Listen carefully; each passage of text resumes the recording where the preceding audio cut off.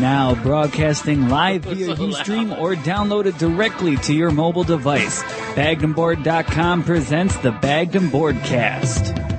Oh my goodness, that is crazy. Why are we friends with Paul? I'm glad I didn't get slapped. I'm glad your mom isn't here. You said your parents don't listen to this. He just looked at me like, should I punch him? It doesn't work if you're not wearing a mariachi suit. Now we're in I don't know. Hey everyone, welcome to the Bagged and Boardcast episode number 101. Kind of put a lot more numbers in this now when we're talking about it. I'm Chris. I'm John. And I'm Paul. We're a weekly podcast that comes to you in three main segments. The first being The Week in Geek, bring you the top geek stories of the past week. Yeah, that's what we do. We do Yeah, that. but it's been it's the week. Paul. Okay, it's this a week. week? This- Yeah, okay. it's just a week.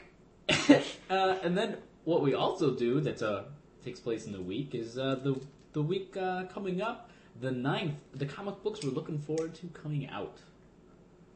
Yes, Not we coming do. out in that way. Coming out into the stores that we're looking forward to reading. It's all Alpha Flight. North Star. Then we follow that up with our weekly rotating topic. This week we're actually doing our September look back, talking about three books that came out during the month of September. We've got two from DC. We're talking about Penguin, Pain and Prejudice, number 1, and Huntress, number 1. And then from Marvel, we've got X-Men Regenesis, number 1. All this reading makes me thirsty. It does. And we have a Indian Pale Lager, not an ale, from Jack Abbey Brewery out in, it's just outside of Boston. Do you see does it say what town? Farmington. Farmingham. Farmingham. And Mass. this brewery has been around for 3 months. These two friends loved brewing, loved beer, and came out. All they brew are lagers. They have a black lager, which is like a stout or a porter, but it's still got what makes a lager, and there's other beers instead. What's the split between an ale and a lager? It's a difference. Those are the two branches, right? You either make ales or you make lager. And then everything's like in... I know what you're talking about. Yeah, it's like... Because it branches off and then it roots Those- down from I there. think it's on what level, on what either something is added and it stays on the, like, I think it's a bottom fermentation and then a top fermentation. There's something that's split that something happens on the top level that makes it like an ale, and the bottom that makes it a lager. Oh, so lagers are the bottoms. Something like that. It could be reversed. I don't remember exactly what. Because that would fit in with us talking about comic books coming out. Comic books suddenly come out every Wednesday. This week being on the 9th, they're coming out on the 9th to stores. The stores. Yeah. I don't know. It has a really good, that hoppy nose to it. This has been sitting in the refrigerator in a growler for a little bit more than a week now. For 8 days. So I know you were talking about how it's not as carbonated, fizzy as it was It's before. not. I had this last Saturday, and then my brother-in-law and I both bought growlers of it. I had it on Monday, and it still had that. It just was a little crisper. It just seems a little flat on all its notes, where on Monday it still was just amazing beer. Like, it still has that really just like hoppy, like that dry flavor. It's good. It's got a nice little kind of grapefruit fruit taste to it. I wish it had more of it. Yeah. Like, that's what I love out of an IPA. And that's the reason I got this is like I think this is one that all of us can agree is a great IPA. Like my brother-in-law says, I mean, there's the Squall by Dogfish Head, which is like his number one favorite IPA, and then this. And I think if he had this, he'd be like, I don't want to ever drink this again, because it's not as good as it was last week.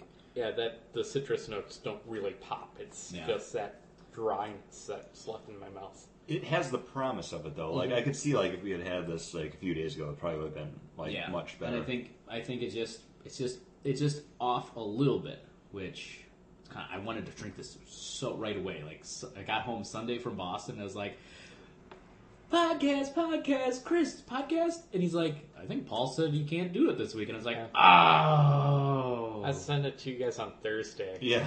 You know what? For the messaging now is like I have a different messenger on it, and I didn't get the message till This just in on the Bag and Boardcast. John makes excuses. I didn't get it.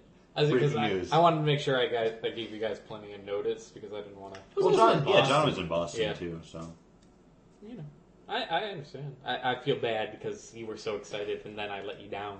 It's okay. It's all right. But I do have to say, we are drinking out of official Red Phone Zone pint glasses. Yeah, it's part of a care package sent to us by Aaron and the guys over at Red Phone Zone. For our 100th episode, we got laser-etched Red Phone Zone glasses. They're very cool, and I think this is going to be what we drink out of now. So, Our new glasses. Thank you much. Scott hasn't given us our other pint glasses back. Also true. They were a Christmas present, weren't they? Yeah, and we're like, oh, we always do the podcast here. We'll save them and use them just for the podcast. Should break in and take those. Is it still breaking and entering and stealing if they're already yours? Possession's 9/10 of the law. I don't know if that's true, but people always say that. I have Scott's ratchet set at my house and also his air compressor, so we can do a prisoner exchange. Please, swap those. Yeah. I think we could just ask them and they'd be like, oh yeah, here. Yeah, I keep on forgetting. I keep on saying I'm going to bring those in. I think it's more fun if we don't, though, because it's something we can always just talk about when Scott's not here. Very true. Very true. Something else we could talk about. What's happening in the week? Whoa, John just made a segue. know. Well, I know we haven't talked about it, and it's been news for a while. A lot of people don't like it. Some people do like it. I'm on the camp. I think I might like it. I'm a big fan of Mass Effect, the Mass Effect series. I have yet to play the iPhone game for it. I didn't even know there was an iPhone Yeah, game. Mass Effect Galaxy. So you follow one of the characters that are playable in Mass Effect 2. But in Mass Effect 3, there will be co-op. A lot of people were distressed about there being co-op in Portal 2. They said they don't need it. And I don't think we had this kind of discussion. Do you guys look forward to co-op in games that you don't necessarily? My first question for this, is this like a campaign co-op, or is this like a different multiplayer? If you Kind of played Mass Effect 1, from what I understand so far, it's kind of like that expansion or DLC pack that you got, the Pinnacle Station, where you play a Shepard and you go to Pinnacle Station, and then there's challenge arenas.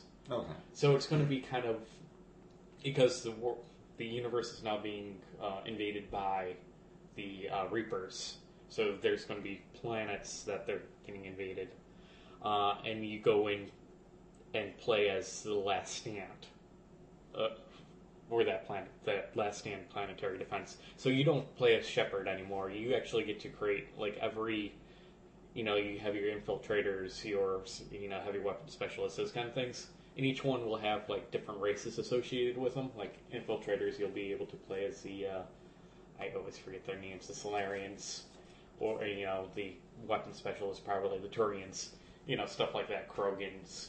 So you get to make your own, play as those different races. So that's a kind of a cool thing. First in the time in the Mass Effect world that you get to actually play those kind of races. But so you'll make this arena match, and you'll basically be trying to survive the waves and waves of invading, kind of horde mode. The horde mode Yeah. in Gears of War. Mm-hmm. There's other objectives you have to capture points, and it'll be random, or you have to get someplace, survive the horde, and defeat the bomb. Or place Battlefront. Yeah. Yeah. Now instead of Star Like a Wars. conquest mode, kind of. Yeah. Mm-hmm. Yeah, there's going to be. So, from So you're what I not hear, actually you're just doing co-op fun stuff with friends through the game, not playing the actual campaign co-op. and this is where people on the internet are getting freaked out because BioWare did say that it could affect how much you've done in that co-op realm could affect the ending for Mass Effect 3. Oh, so it gets people out there, and it's a game that every little choice you make decides something in that universe. So that's kind of interesting to do that. Except for the kids that don't have the internet. Yeah, but or don't pay for Xbox Live. You're still going to get an ending. Yeah, you're still gonna get a full game experience. It's just something extra. But I'm not going to get the best ending. And that's the kind of, things that people worry about. These things you play through and you want to see each and every ending. So to then pay the $60 and not be able to see all the endings possibly. You know what? But I understand the problem, but yeah, the other thing is I mean, you're saying $60, but that's a whole year. These people just need 2 weeks. Yeah. How often? You've played a million times. Yes. How often? How long does it take you to beat the game? The quickest I've ever played through Mass Effect 1 was like 20 hours, like 22 hours. Mass Effect 2, I think I did one run in like 18 hours. Yeah, that's not bad. So I mean, you pay for a month, which is, I mean, I don't know, like you can do $10 a month through Xbox Live. Yeah, so I mean, $10, you could get enough play in the co-op stuff. PlayStation 3 is free online as well, as long as you have like broadband internet at your house. So, but you need to have broadband internet. There's areas in the United States that it's not available. Yeah, but we don't care about those people. But you're still getting a full game. I don't know. I mean, I've never picked up a game just for multiplayer. Right. Yeah. I don't know. I'm just not that guy. I'm very much more of a campaign mode. DCUNU? Or DC Universe Online? DC Universe Online, very different. Final Fantasy 13? Final Fantasy 13, yes. But I mean, like you know what I mean. Those are multiplayer only, Yeah. because it's massively multiplayer games. Those are picked up because that's how you play that game. Right. But stuff like Dead Island, Borderlands, Left 4 Dead, I've played that with you guys. Yeah. Like, I'm not the kind of guy that I'm just going to go on and play a game for the multiplayer and not even go to the campaign. Because that's what most people do with online stuff. The only game I've ever really played online just for fun was the Transformers game, and that was after I did the campaign stuff. Mm-hmm. Yeah. You play the campaign to learn the basics so you can go online, like StarCraft. It's tutorial so you can play online. Honestly, I do the multiplayer stuff because I enjoyed the game and I want to keep playing it, but I've already finished it, so it's like, I can do this now. Yeah, the most I've done is like World at War, the one Modern Warfare. Mm-hmm. Like I played that. Well, the Call of Duty. Call of Duty. Yeah. Sorry. Because that was a World War II game. Yeah. I couldn't, I don't know. I don't remember. I'm saving somebody from emailing. We're not ready. Hey, guys, we won't get any of those. If you want to, contact at baggingboardcast.com. But, I mean, I really like the game, and I really like the multiplayer on that. I've tried Modern Warfare 2. Mm-hmm. I tried doing that, and I didn't find it as fun. I didn't get into it. You love killing dogs. Because the one perk that you would get for a kill. Who doesn't love killing those dogs? They were bad guy dogs. They deserved it. Like Rin Tin Tin. Oh, Rin Tin Tin deserves it the most. He's the Hitler of dogs. Oh, he looks so smug, being all shaggy and things. Rin Tin Tin wasn't shaggy. You're thinking about Benji or Bingo. I was thinking about Benji. Yeah, very different dogs.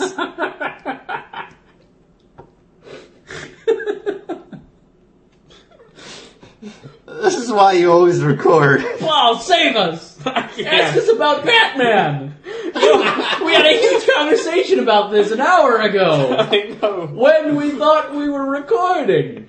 I can't save it. I can't save us when you keep on digging deeper. Well, stop me. You're digging and just shoveling dirt on top of me. I can't save us. Someone has to dig the grave for episode number 101. Oh, and we have. Hey, we're starting anew, but yet we're the same. Exactly. Yep. So if you can't understand what just happened, we were talking a lot and didn't realize that our field recorder was full, so we lost everything that we were saying. And there was such great banter. There was great banter. We were into the main topic. You were missing out. We're back. We're back to the Weekend Geek. So we're back in time. Hey! Time machine. Time machine. Hey, daylight savings time ended today, and now we're back in standard time. And that hour that everybody lost, we did too. Except we recorded great banter during that hour. No, we didn't record great banter. We only thought we did.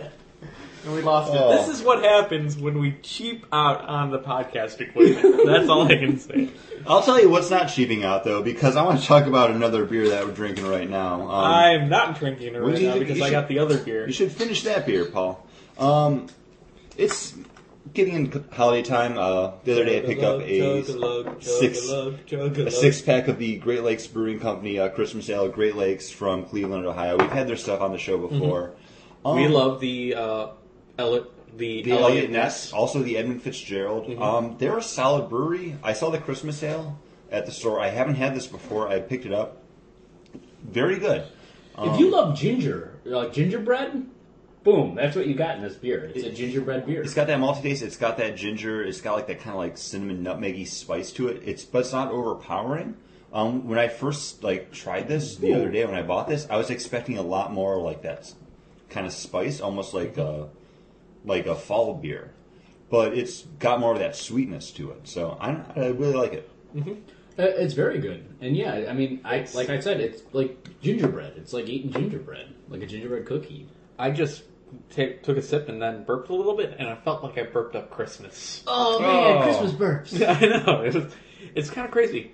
There's a very light flavor after you swallowed it. The aftertaste is very light, but it leaves you with this with the spices up on the top end of your tongue, but the back end. It's very drinkable. Yeah. It's very, exactly. I killed 2 of these the other night when I was sitting there watching Grimm. I had one and I was like, I'm gonna get another one. They're very pleasant. There's nothing overpowering about them. Yeah, you could drink these.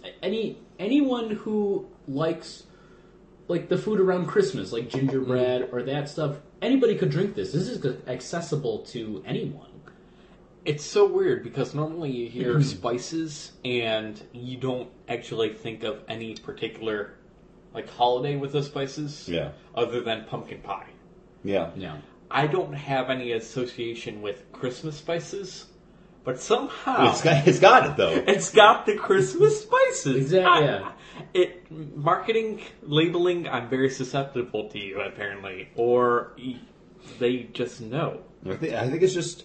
It says handcrafted ale with spices and honey. I don't get too much honey. Yeah, I don't get. I mean, it's got a little bit of sweet to it, but Go ahead.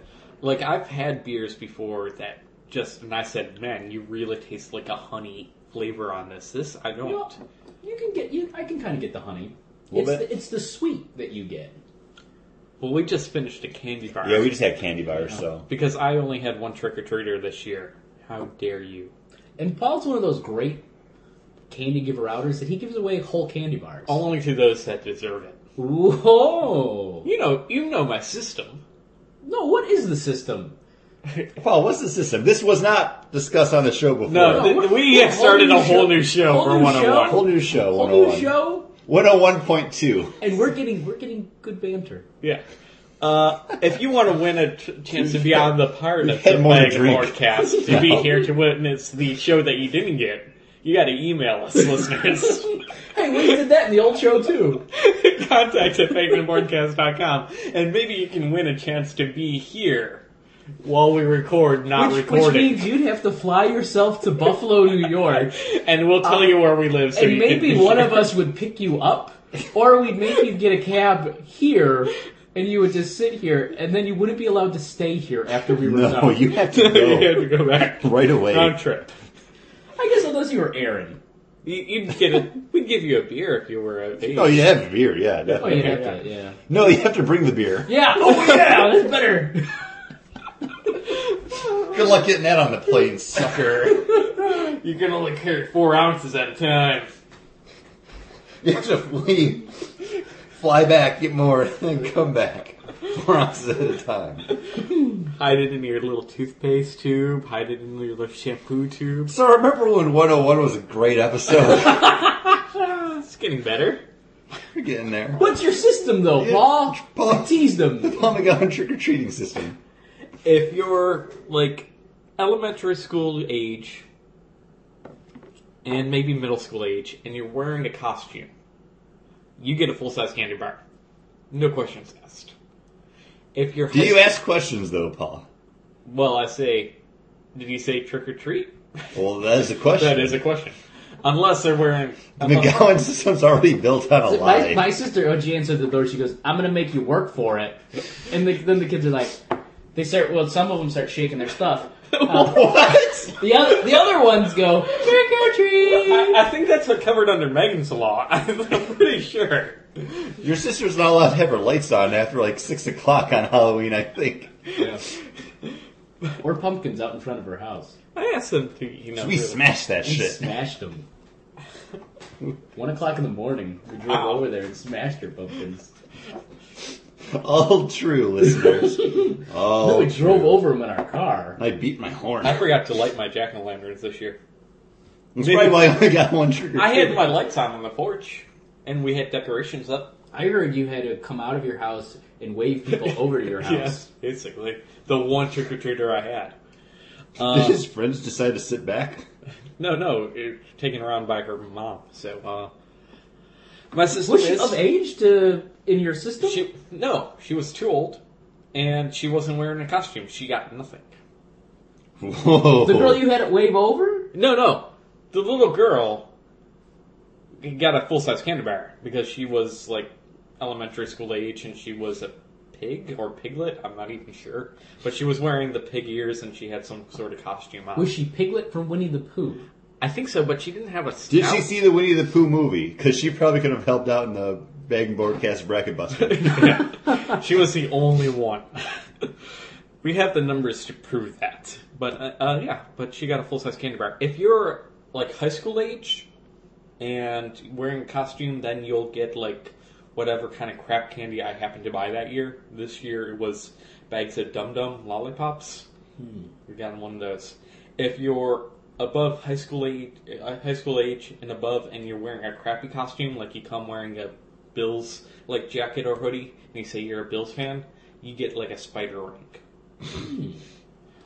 What if... So Paul's the person that buys spider rings, and What? that's why they keep making them. No, I just have them from all the years that we've had them for. What if they're Luckily, like I a high have- schooler, they're like in the high school age, and they have an awesome costume? If they have an awesome Someone costume, from the Bag and Board Cast has to stop liking our pictures that we put up because it just says you like this. Oh, that's me. It doesn't count as someone else. I always think it's going to be it me. doesn't. no, Oh, it's so weird that we're linked. I don't. What's like really anything. weird is the one time I wrote something on our Facebook, every time I go to, like... That's why you have to sign it. Because No, I did. But ever since then, whenever I write my own status, I have the Bagged and Board picture as my picture. Then you have to go and. No, it still goes under Yeah, it my still name. comes up under you, but yeah. But I have it's instead of the picture that it's Huh, that's my very current weird. picture. Very weird. So we were talking about co-op? Oh And- no, we're still talking about your Yeah, my still system. talk- yeah. And if the kid is under elementary school age and being carried, or in a stroller, or wagon or whatnot, then they get animal crackers, a packet of animal crackers, because they can't enjoy a full-size candy bar. But the parents could. I'm not giving the parents the candy. They can go out and buy their own damn candy. They could. They probably have jobs because they have a child. Yeah, I would hope It's so. not always true, though. Not always true. And then they don't deserve my candy. Do I look like the state? No, I'm not welfare. No, you're not. No. I'm judgmental when it comes to Halloween. I know, you have 4 different things that you're giving out. Yeah. I have a 4-tier system. I love that, like Paul's gonna get beat up one of these years on Halloween because some kid's gonna go, fucking spider ring, knock on your door and like pull you out of your house. They would have to jump through And you know the what's door. great? You know what's Because great? I could bring down the window. What's gonna be great is you're gonna get pulled out of your house, beaten up, and your wife's just gonna be sitting in the other room, like with the dog, and be like, "Bobbers, what's happening?" And Paul's just like getting pounded. Watching Paranormal Activity too. So how do we get this back on track? Which I tried. Which was a fun Paul movie. was like, Wait, I was just doing it with Paranormal Activity 2! Why did you do this? how does Paranormal Activity 2 get us back to co-op? I was just going to jump from co-op right to what Chris's topic was, which was 3D movies. I was just letting that lie. I didn't know that. I thought we were still talking about the co-op. Okay, co-op. Is there any video game that... No, Exactly. Why would I bring it back there? It's a dead end. I'm not going to turn down the same dead end streets. We talked about the Batman stuff. It was fun.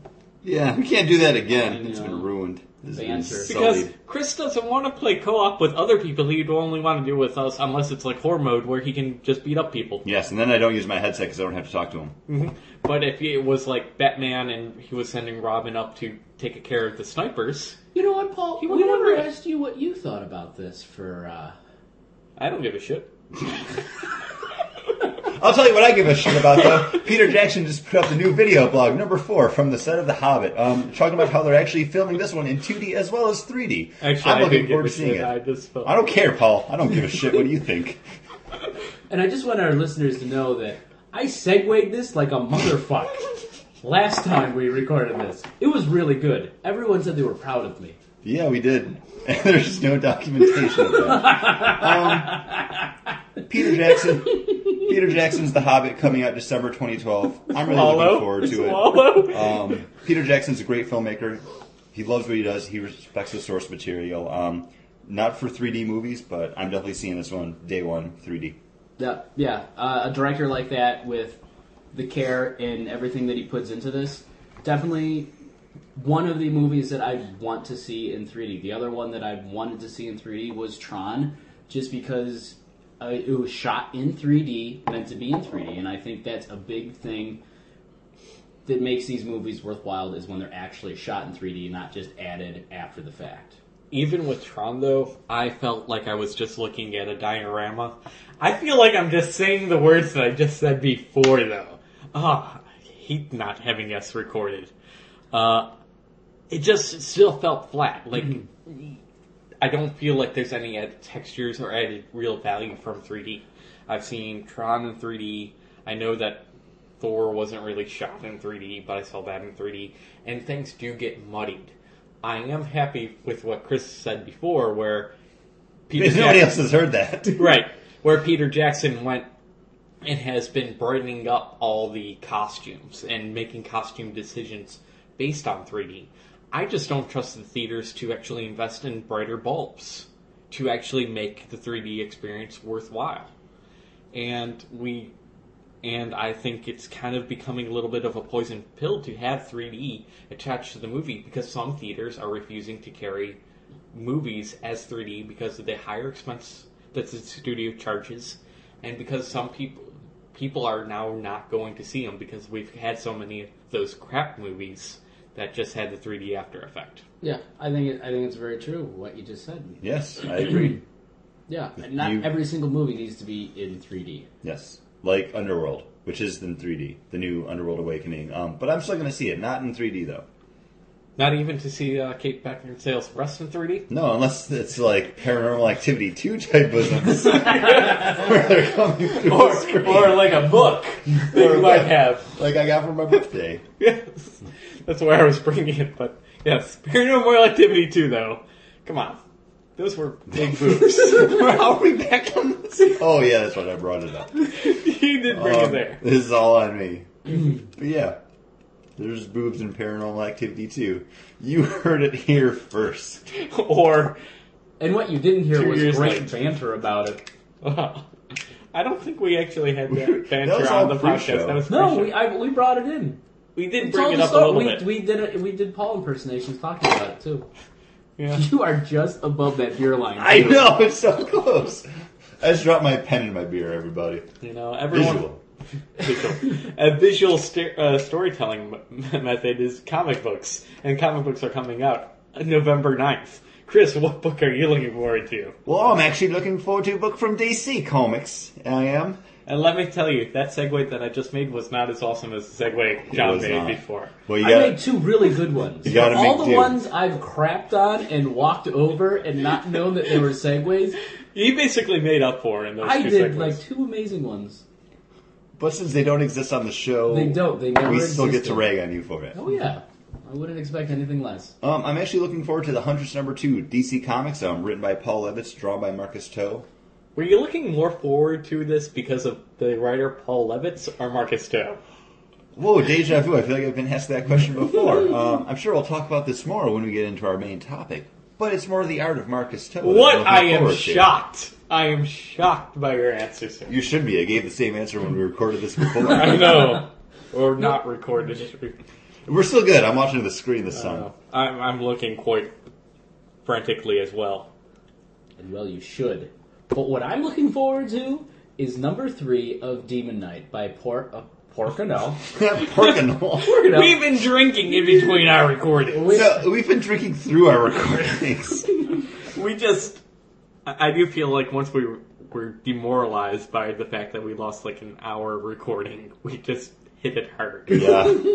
That's basically what happened. Hey, cheers. Don't break them. Need to drink from this. Written by Paul Cornell in Diogenes Nieves. And this is the breakout book from the New 52. Really surprised by this. Actually, all the ones that I've liked, I've really been surprised by.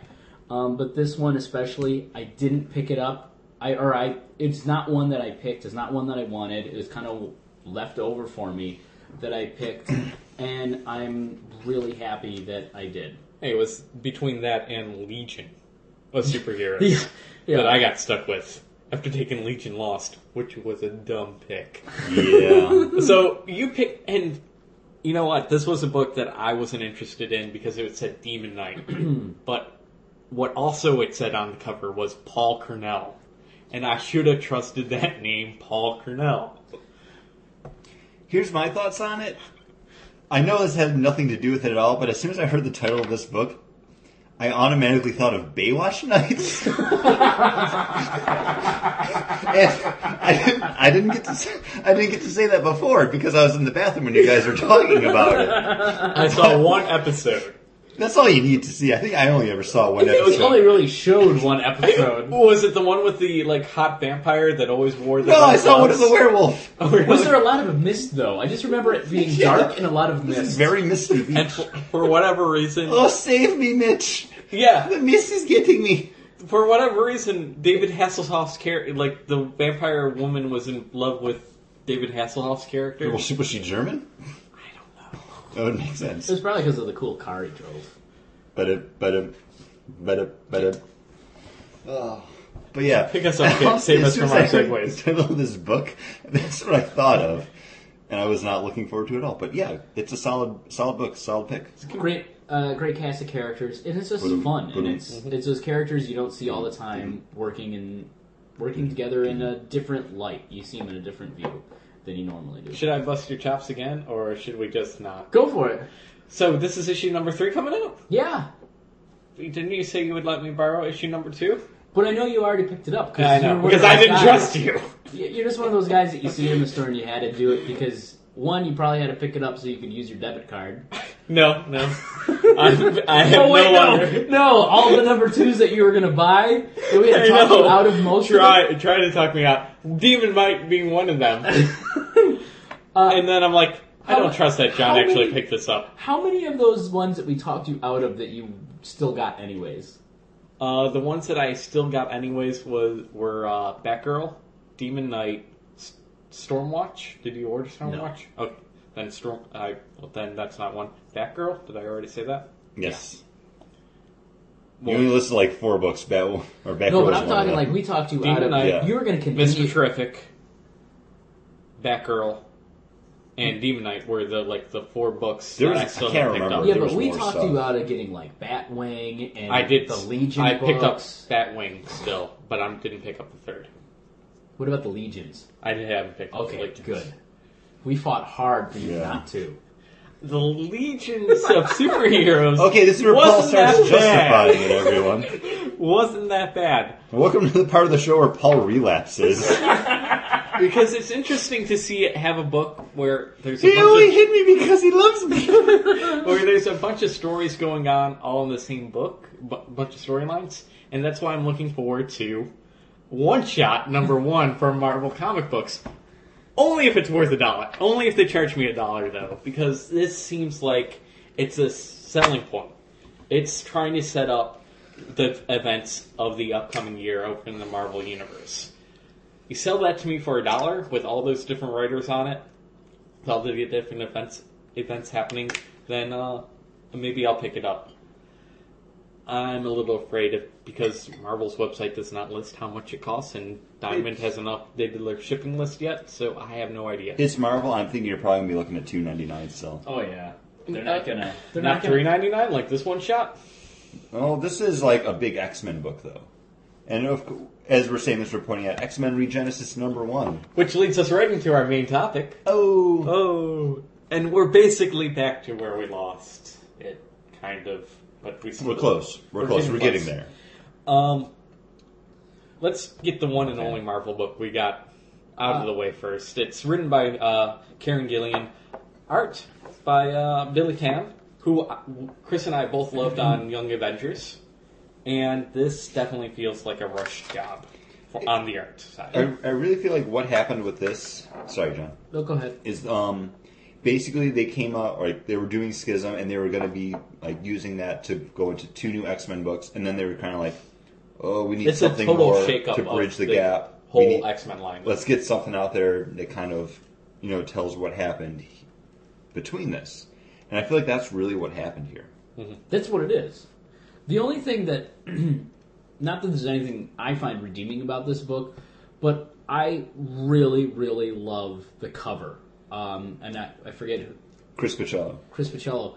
It's just that kind of pulpy look to it that I just really love in my art. Mm-hmm. And I really like it. And when I looked at this cover, I was like, oh man, this might be a really good X-Men book. And then it opened up and I was like, this isn't the same. And it opens up to this weird fight between Wolverine and Cyclops. So they're like cavemen. Yeah. It's really bizarre. That was interjected just because those are the only fight scenes that happen in this whole book. And I was expecting a book that I absolutely love. It's picking the team. It's getting the team together. It's Justice League #1. It's Superman, Batman, and Wonder Woman picking out who they're going to have on Justice League. And this is dodgeball, and Wolverine's on one team captain, and Cyclops the other team captain. Let's see who they pick. And you know what? And what you get out of this, the X-Men, they don't really care which side they're going for. No. It's just kind of like, well, I think I'm just going to stay here because, Oh, I have a bar here. I'm going to stick around. Yeah, or, my plant needs a lot more sun, and it'll get it, away from Utopia, I feel exactly the same way. I feel like the teams were set already, and now the writers coming in and writing reasons for those teams to be there, instead of having it more organically. And there's some people that I agree with, like, completely. Like Beast, he had that fight during, what was it, not Salvation, when Hope actually came back to the time, and it was Second Coming? Yeah, Second Coming, because Beast basically told Cyclops off and said he was no longer going to be part of the X-Men team. That felt real. But most of these other character moments did not feel true. The first person Logan goes to is Iceman, Bobby Drake. And even that just seemed like, well, I was going to tell you to get out of my room, but you brought me a beer. Yeah. It's like, alright. There's a really good moment in here, though, between Cyclops and Storm. Yes. Where Storm's about to leave. She's going to go side with Wolverine and go with his team. But Scott's just like, look, I have Namor, Magneto, Nemesis. He's like, this can't go wrong. I need someone with me in case it does. And that's what does it. That's why, Storm's like, okay, it's begrudgingly, but she kind of sees his point. And that moment is really good in that book. But then you have the exact same moment right after that with the White Queen, or Emma Frost. Emma Frost. And it was but she had already made her decision, though. That's the thing. This is getting back to Scott being kind of like that whiny, no, I need your help more. And as much as I like Scott stepping up and being the leader, I don't know, Scott's always been kind of like that scrub X-Man to me. So I like seeing him back in that kind of I want a team too. I don't know, I like Cyclops as just the loser, goody-goody, and Emma Frost, like she said, like she already made the decision, but she was just basically being a bitch. Yeah. And you have moments. You have moments where you don't know who it is coming up and talking to, like the some people, and it's just like one little panel. Danny Morningstar and whoever she's talking to. So Cannonball. No clue. See, they never name him. Well, honestly, Cannonball just from he has the head goggles. here. That's all you know. And as soon as they said Paige, I knew that was Husk. Like, yeah. But that's just more for me, like New Mutants. But these two pages make me think of a video game where you're walking around like the Xavier Institute and you're talking to people and it's like, I can't talk right now. I gotta go do this. Okay, I'll see you there later. That's what this makes me... NPCs in like an RPG. Yeah, it's basically a 2-page spread of 6 panels on each page where it's just like random X characters, like either saying like, yeah, I'll come with you, or like, no, I don't think I'm going to. And it just falls short. And it's like when even the art falls short because look at Camp, like Billy Tan, you're better than that, man. And like, Quentin, there's so many stuff that I don't know. Like Rogue and Magneto are together. I don't know. They're not. That's what that made me feel like. Yeah. This made me feel like they have a relationship. Well, they've always had like a relationship. Because they both have white hair? No, they were on like the Brotherhood together. I don't see. This made me But think so that was they were Cyclops for a little while. This made me think like they were together. Well, in alternate timelines, they are. But there's always something kind of on the line there. I don't know if I've just been out of it for so long in the X-Men books. Because you do have to be immersed in this stuff. And I've been reading them quite a while, and still, I get lost. Even though I do like that the kids are gathering around home base, the baseball diamond, to talk about things. Because those were always fun, the Mutant League baseball. Here's the thing. I'm not as harsh on this issue as you guys are. I actually kind of enjoyed it. I mean, I had questions about who's who. Like, I don't know about this relationship. What's happening here? But it did kind of make me want to check out the 2 books that are coming out of this.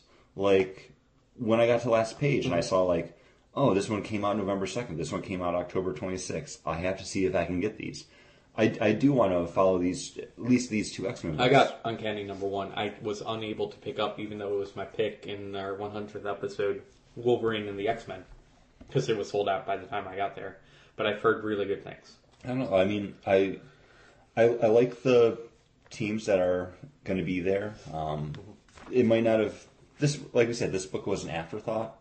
Yeah. It was just thrown together to show, like, no, these are the teams. This is the current status quo. That's all this book did, is show me what the status quo was, and I want to see what it is. We've seen other books, though, like what John and I were saying with, like, the Justice League's #1s. Every time, like, there's a better way to showcase who the new team is than them going to every room in Utopia and be like, Team A or Team B? And, like, getting out, but like... This is a very different book, though, because you have Cyclops and Wolverine each going to who they're talking to. It's not, a couple people sitting around a table discussing, like, okay, this character, who are we bringing, like, why do we bring them in? Like, you have them just going around, like, picking teams, basically. Right. But there's a lot of times where the characters don't seem right. The character moments don't seem right. Like, when you're saying it's the Storm moment, yes, but there's like 5 other moments that are just like... No, I'd say there's more than that, because the Storm moment, that's given like a page and a half. Everything else, you're looking at 1 or 2 panels. The Bobby thing, you're given 3 pages worth, and it doesn't feel right. I think it was only like 1. No, that's like the first 2 pages. Like, there's not that much to it. Page. 1 page? 2 pages? Yeah, it's a page and a half. Okay. A page and 4 panels. Out of the 5 panels that's on that second page. Yeah. I like the moment, the whole conversation between Psylocke and Wolverine where it's all in their heads. I don't know, I'm not an X-Men. I was never a huge... I love the X-Men. In comic book, I've never been a huge X-Men fan. Like, I loved the X-Men cartoon when I was young. I know about the X-Men. I have a ton of X-Men books. But like when I became an adult reader, I would read stuff that Chris would let me borrow, and I would, I would like it or I wouldn't like it. But it's just like I'm not an X-Men fan. Do you understand what I'm saying? Like, I love the X-Men, but I'm not an X-Men fan.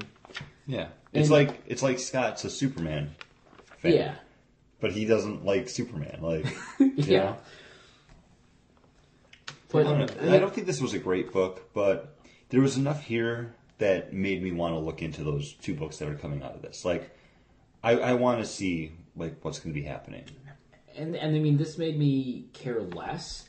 I think this book would be more interesting if it was those characters going to Scott and Logan and saying, I'm with you because of this. Mm-hmm. I'm behind you, not because you're Wolverine, not because you're Cyclops, but the school is where we need to be. We need to be here to defend this, and this is what I believe in. This utopia is where I stand. I think that would have been a little more interesting. Mm-hmm. That's how these teams were picked. Not them going around, but the people saying, a line in the sand has been drawn, and now we have to decide where we're at. There are moments like this where I want to see the scene right before this, where it's Havoc hanging out with Polaris and being like, hey, you want to go out to dinner? Yeah, let me put on my head tiara band. Oh, yeah, let me put on my X-Man suit so I can go out to dinner at this nice restaurant with candelabras. I'm pretty sure this is coat and tie event kind of place. How does he get in wearing his Havoc costume? He says he's a health inspector. and Logan walks up with a beer in his hand like he was just at the bar and then just happened to notice.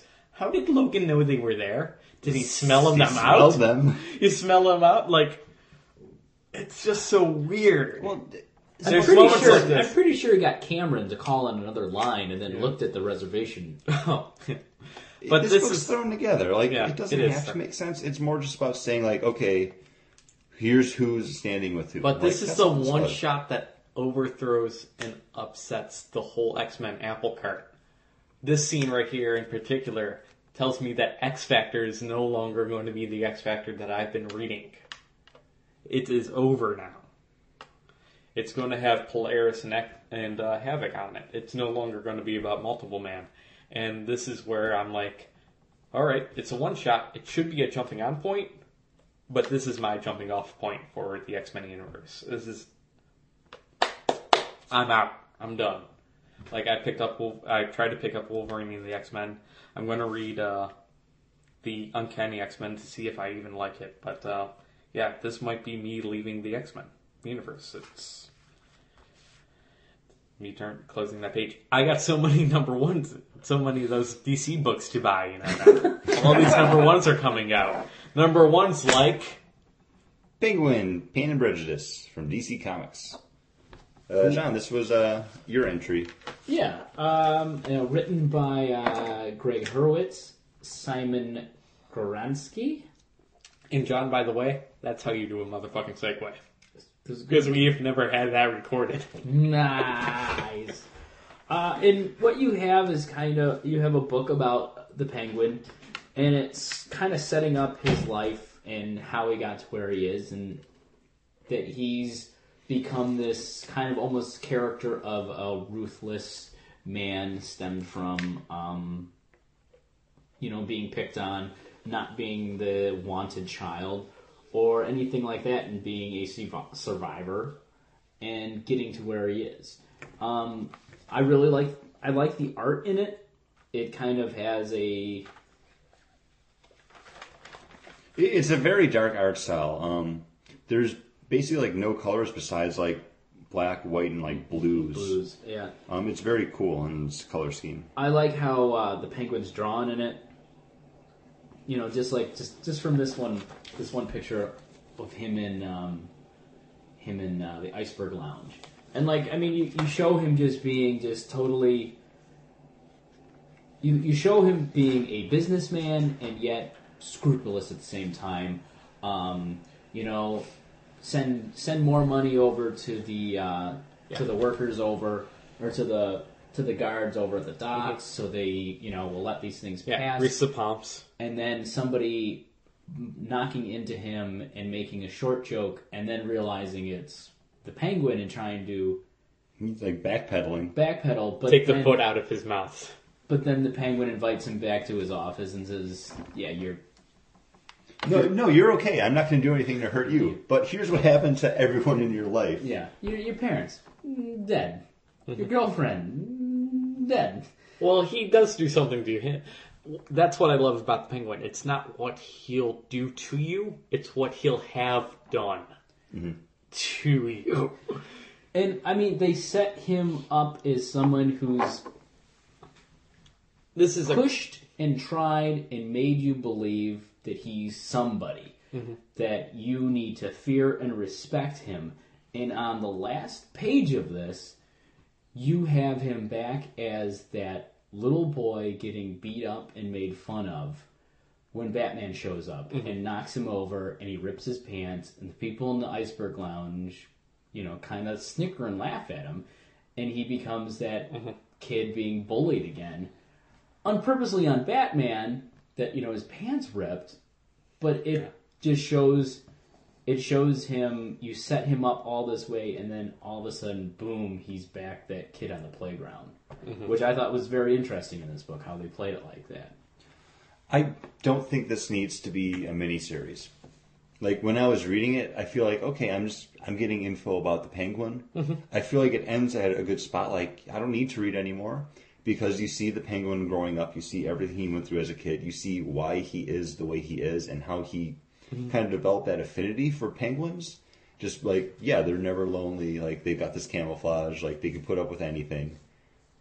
That's all I need. It is. It's a very good book. Like, I don't want to sound like it's not. I don't need to read anymore, though. Like, especially 5. Exactly. Yeah. 5 issues. I think it'd be interesting if it was maybe 3. As a one-shot, a standalone book, it is really good.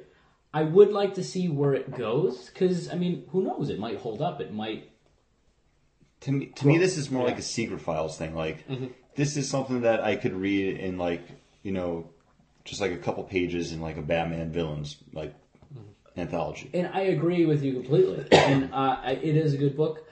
I am interested to a point to see where it goes. Maybe after 1 or 2 issues, maybe let it fall and not read any more of it. But who knows? It might pick up and it might continue on with, it was a good book, that the other issues might continue to be good. Chris, do you remember the Joker's Asylum series? Do you want to guess which Joker's Asylum was the high selling? Which? Do you want to guess? Are you talking about, like, which one, the first one or the second one? No. Which villain highlighted in that Joker's Asylum? Which one was the best selling overall? I would guess the Poison Ivy one. I'm going to think the Penguin one. I would think the Penguin one too, since it got its mini-series because of that. It was written by Jason Aaron. Well, we should look into that. Was the Penguin one actually the best selling, or? I think it was the best selling and also the most critically acclaimed. Like, I can't say critically because it's just internet most websites. well reviewed. Yeah, most well reviewed. But that was written by Jason Aaron. I do enjoy what Greg Hurwitz did here. I do like the setup, and we do get all the history. But I do agree with you. It's a good one-shot. And I love the Penguin being that businessman that's hiding behind the Iceberg Lounge and has this side business and the side, like, stuff going on, but nobody can pin it on him. And that's what I would... Yeah. I want to see how he gets away with this kind of stuff a little bit more than we get to see in this book, because it's kind of like him being overly badass, like, and bossing people around in the middle of his bar. Like, he does just whisper, "Oh, no, friend, it's okay that you bumped into me. That's fine. Gentlemen, take him." Yeah. Like, and those little hints were cool, but, man, when you get back there and he's like, "Yeah, these women are going to Bulgaria, whatever, and strip these auto parts and sell them to the Balkans." It's like, well, how is he getting away with all this? Especially since they're paying people off. He talks about it. He's very tycoon in this. He's very, like, almost like 20s gangster. and it's so much better than him with umbrellas. Yeah. Yeah. This is the Penguin I want. I want him being the arms dealer to the rest of the villains. I want him to be the fence for when somebody steals something big. He's the one to make sure it gets sold and the other villains get paid.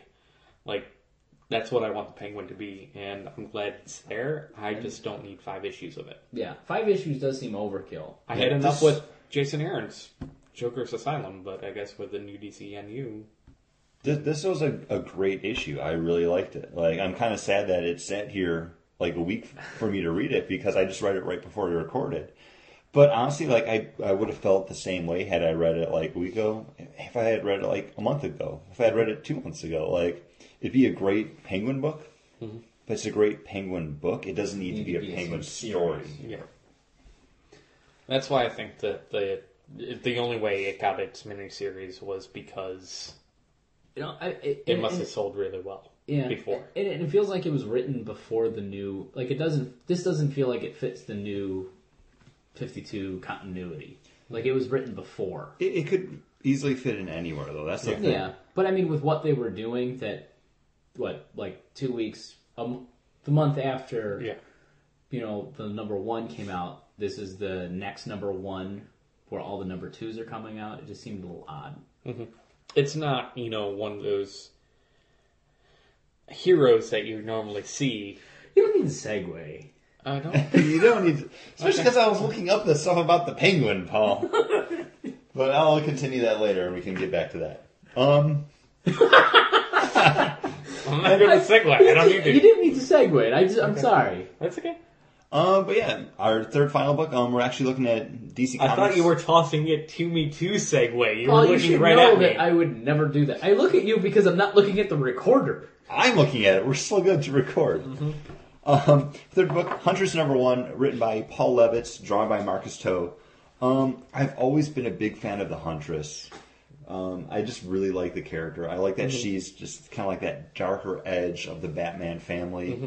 I like the fact that she exists. Do you like her because she is actually part of the Batman family, like Earth 2 style, or do you like her more so as the daughter of a former mafioso? I like more... That was killed. She's the orphan of a mafioso. The origin... I feel like I like the daughter of, like, the failed mob hit kind of more than, like, a daughter of, Bruce Wayne and Selena Kyle, Earth 2. Mm-hmm. I just wanted to make sure because, we're back in the multiverse now. Because we are back in the multiverse, but I feel like this is a Huntress that reads like she could be in either one of those universes. Mm-hmm. I kind of like her being in the old DCU better, being like, daughter of a crime family. Our DCU. Our DCU. Not the old yes. DCU. It was... because it's kind of just like that other side of the coin to what Batman is. Mm. She's like, the daughter of a crime family. But she's still there punishing the criminals. She's not like the mob enforcer now. Mm-hmm. She's the one that's not... She's not going to pull her punch to not kill somebody that deserves it. That she feels deserves it. And I much like Jason Todd, I like that she's out there because she's that darker shade of, justice that Batman almost allows out there because it's easier to keep them under wraps and, like, close than it is to have them out there. But, I don't know, I really like Huntress. And right from the get-go, as soon as I started, looking at this book, I was like, this is beautiful. Mm-hmm. Marcus Toe is a fantastic artist. I really started to appreciate him on Red Robin. And I feel like what we're getting here is such a step up from what he did in Red Robin. I don't know if it's the coloring. Or the big boobs. Honestly, I'm not even going to attribute it to boobs, Paul. This is your boob episode. I know, it's my... I don't even know anymore. I don't know how many references... The episode we lost was Paul's boob episode. No, this one's easily becoming my boob episode. I don't know how many references I've made now. But more than... when I might be overcompensating now from the last one. But his artwork, I don't know if it's just grown from him doing more monthly stuff or what, but I feel like it's so much more detailed. It's it's bigger in scope. It's real. The art is really good. The layouts, how the panels are laying on the page, are really great. But I think a lot is the colors. You know, the purple and the darks, and then even the border has like this great flow to it and look. And that second page where it's that splash page with the colors. I mean, it just has this great sunset in the background with her wearing this great purple dress. Looks great. And then you go from these dark pages to boom, bright. Yeah. You know, it's night and day. And I mean, that's what I would say is you know, that he goes from Huntress panels and the gutters are purple to the day panels where she's Helena.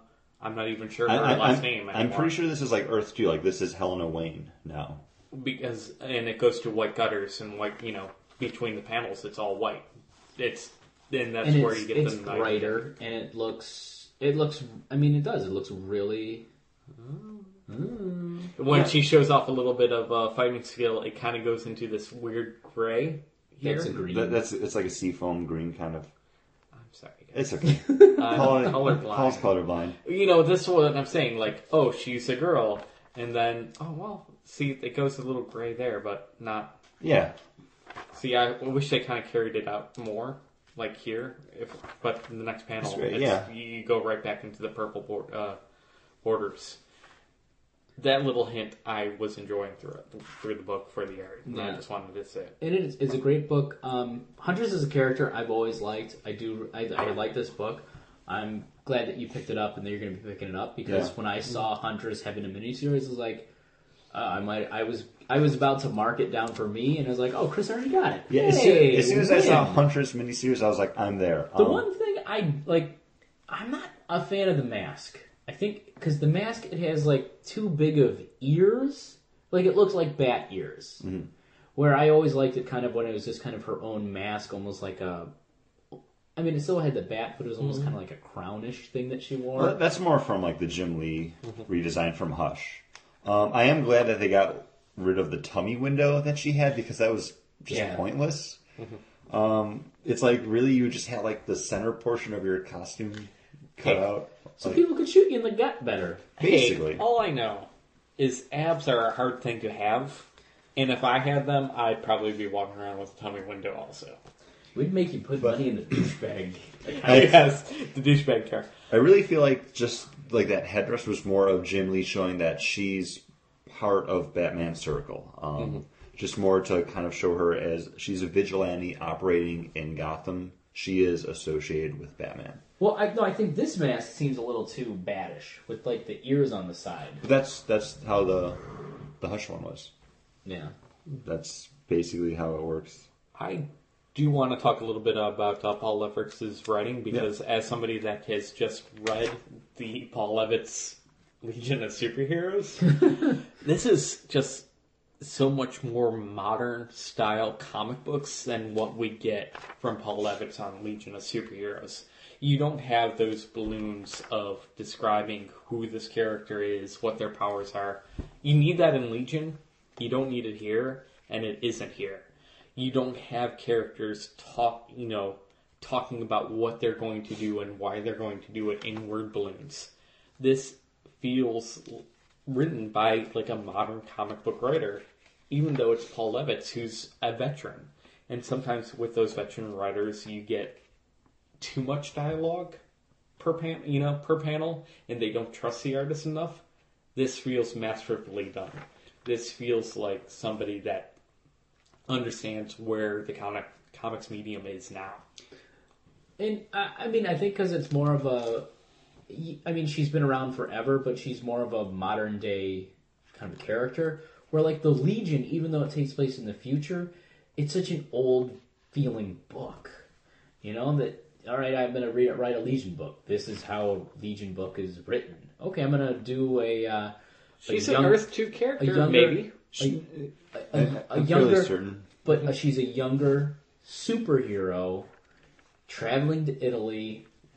This is where she's needs... definitely a vigilante, gray side, not... Yeah. You know, that's where this needs to be. And Paul Levitz created the Huntress. Mm-hmm. Like, this is his baby, literally. Like, he made this character. So I feel like him kind of coming back to her in, like, the modern setting, in the, the new DCU, it gives him the ability to be like, okay, no, I can just kind of, like, sit back, have her be the character that I wanted her to be, like, that she was. Like, she's going to Italy to investigate a smuggling ring. And it turns out to be more than she thought it was. Like, it's not just guns coming; it's sex trafficking. It's very grounded from what he does and what you would have to do when you're writing a Legion book. And I feel like that's its best strength, because you don't have to be like, oh, this is real Drax, like, oh, this is this character, oh, this is this character. Planet. Yeah. All you need to know is, okay, this is Helena Bertinelli, Helena Wayne, whoever she is. Mm-hmm. Boom, here she is. She's busting up smuggling ring. Go. Like she has a contact at the Daily Planet, and that's why she's talking to reporters. And the villains she is facing are like real world villains. They're shooting their sub-lieutenants in the head and smuggling people and trying to make money wherever they can. Yeah, she's not up against supervillains. She's up against the mob. Mm-hmm. Yeah, I know. I love this book. I love the Huntress as a character. I'm always glad to see her in something, especially when it's done well. Yeah. And that's why I'm glad this book is here. I'm kind of sad that they had Gilliam March do the cover for it, because he's just that over-the-top, sexy cheesecake kind of artist, and I feel like that kind of disgraces this book a little bit, because as soon as you open it up and you see Marcus Toe's art there, it's just like, man, it is him do better. the cover, like, because... But it's the complete opposite of how I felt about the X-Men book. Because, I mean, honestly, like, Marcus Toe, his artwork's, like, gorgeous in this. Like, I would have loved to have seen that on the cover before Gilliam March. But this is not as bad as any of the Catwoman covers we've got so far. True. And Catwoman #2 I did not pick up. Just saying. Was that on this one or the other one? I have no idea. No, that was on this one. Okay. But that kind of wraps us up for the books that we talked about this month. If there were books that you wanted us to review on the show, email us. If you disagree with our reviews, definitely email us. contact@bagandboardcast.com. Like us over at Facebook. Yeah, like us on the Facebook. Even chat us up on Facebook if you're already our friends. Yeah, we'll we like talk, it. Yeah. Tell your friends. We post pictures of what we're talking about on each episode, what beer we're drinking. Just put a comment there. Yeah, as soon as we start recording, I take a picture and I put it up there just so you can get a little like precursor to what we're going to be doing on the new show. Mm-hmm. That's all I have to say. That's all I have to say too. So we'll see you next week. When are we going to be doing our October look back? No, I think this was our October. No, this book came out. Oh no! Wait, maybe we that were. was October. This Yeah, that is was their- October. Yeah, September was the number ones. Yeah. What wasn't the number ones? This is our top October look. I've had a busy month. I think we're talking about our book or trade, our trading post. Are we going to do Craig Thompson? It was either Craig Thompson's Habibi or it was going to be your vampire book, American Vampire. When do we do American Vampire? We'll do American Vampire. Tune in next week when we discuss American Vampire. first trade. From Scott Snyder and Raphael Albuquerque. There we go. Weren't backups done by Stephen King? Stephen King did backup stories, yes. Each issue had a 2-3 page backup story written by Stephen King. That's cool.